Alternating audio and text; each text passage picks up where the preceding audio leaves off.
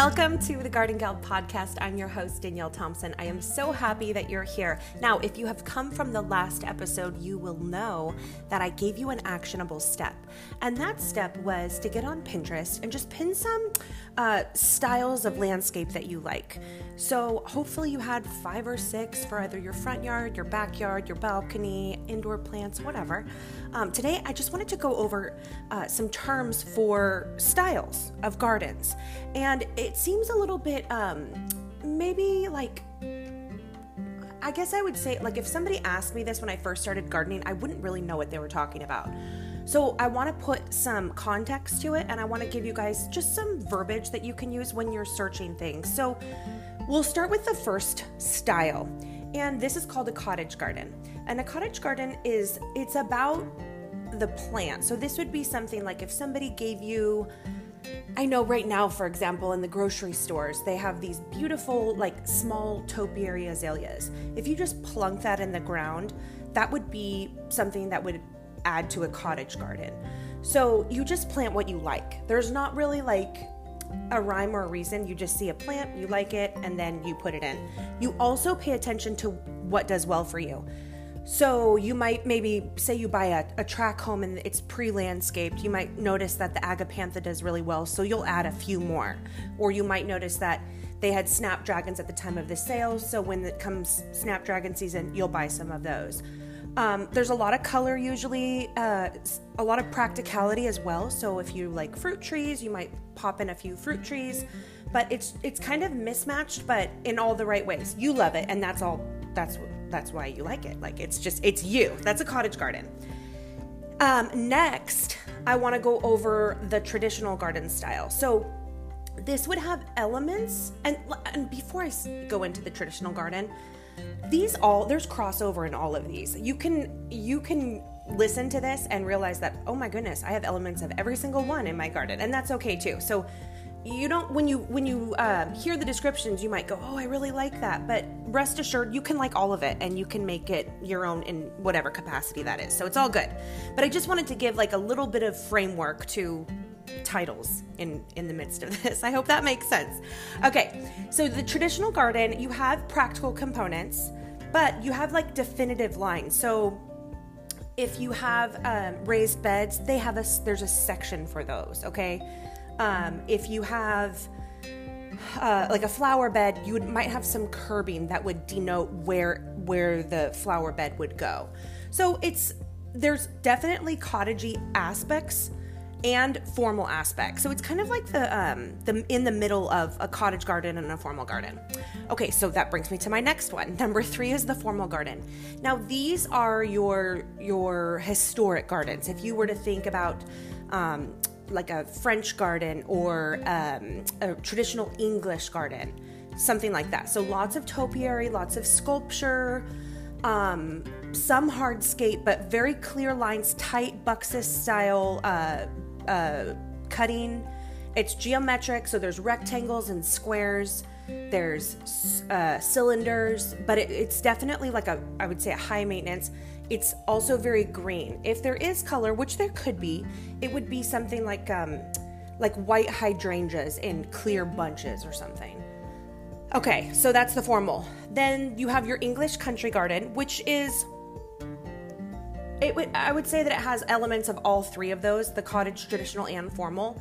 However, it's more spacious, and so it's a little bit, I would say, more whimsical. So anemones, lots of color for sure, maybe lavender kind of flowing, coupled with like a nice wide, like 7-foot path.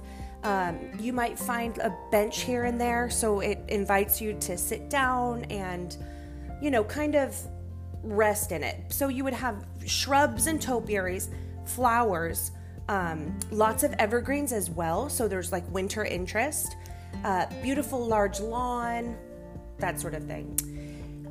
Number 5 is more urban, I would say, and this would be like your high-rise apartment with young professionals in the city. And this is more of like an outdoor room garden.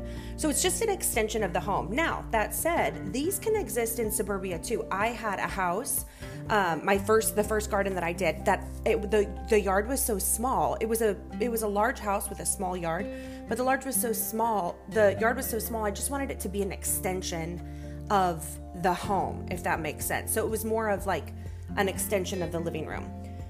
So you have, lots of pots, lots of hardscape, maybe a little lawn. I did have a small patch of artificial turf just because I thought it looked nice, but for the most part it was totally hardscaped. You might have a fireplace or a pretty fountain. You could certainly have raised garden beds in there, but it's definitely to enjoy. It's definitely more of a space that it looks more lived in and feels more lived in. Maybe an outdoor kitchen, something like that. Our sixth style is modern, and modern is really interesting. It's interesting to speak of modern right now because even 10 years ago, it wouldn't be as mainstream as it is now. So modern right now is very much so the style. So it's sleek. There's lots of steel, concrete pots. It's like a mid-century modern style. So maybe like yucca or aloe or ornamental grasses, lots of pebbles or rocks, clean lines. It's a minimalist look, so it's simple. There's a lot of structure and there's a lot of piggybacking on the actual home and the lines of the home. Very pretty, and that's definitely trending right now, I would say. The seventh one is a desert landscape. So these are drought-tolerant plants, no lawn, mostly succulents or full sun plants that just do really, really well in heat, obviously. Again, lots of ornamental grasses, which again, there's a crossover there between the modern that I just spoke of because that's kind of trending right now. Few to none, or few to no flowers or annuals. It's just not a thing there. They require too much water and they're higher maintenance. But the desert landscape is very popular right now. And I'm in California. We were in a drought for quite some time. And I know a lot of people kind of crossed over to that look. My aunt, who's one of my mentors in gardening, she did that. Shout out to Mary Ellen. She's the best. She did that. Her yard is really, really beautiful, but really highlights kind of the water conservation. 8 is a coastal garden. This is again it's gonna loop into the desert landscape as well, but they're gonna highlight wind resistant plants. So there could be humidity, which would help, if you were to put in a drought tolerant plant, but you just want to focus on something that's hardy, that's not going to be phased by the wind. Very little lawn, if any. Again, using gravel and pebbles as well. If you do see raised beds in the coastal garden, that's just to avoid like the sandy soil. The furniture has a weathered look to it. They kind of want it to look a little bit beat up and beachy, and like maybe it's been sitting there for 100 years or something. That's kind of the look. There's rust on the furniture.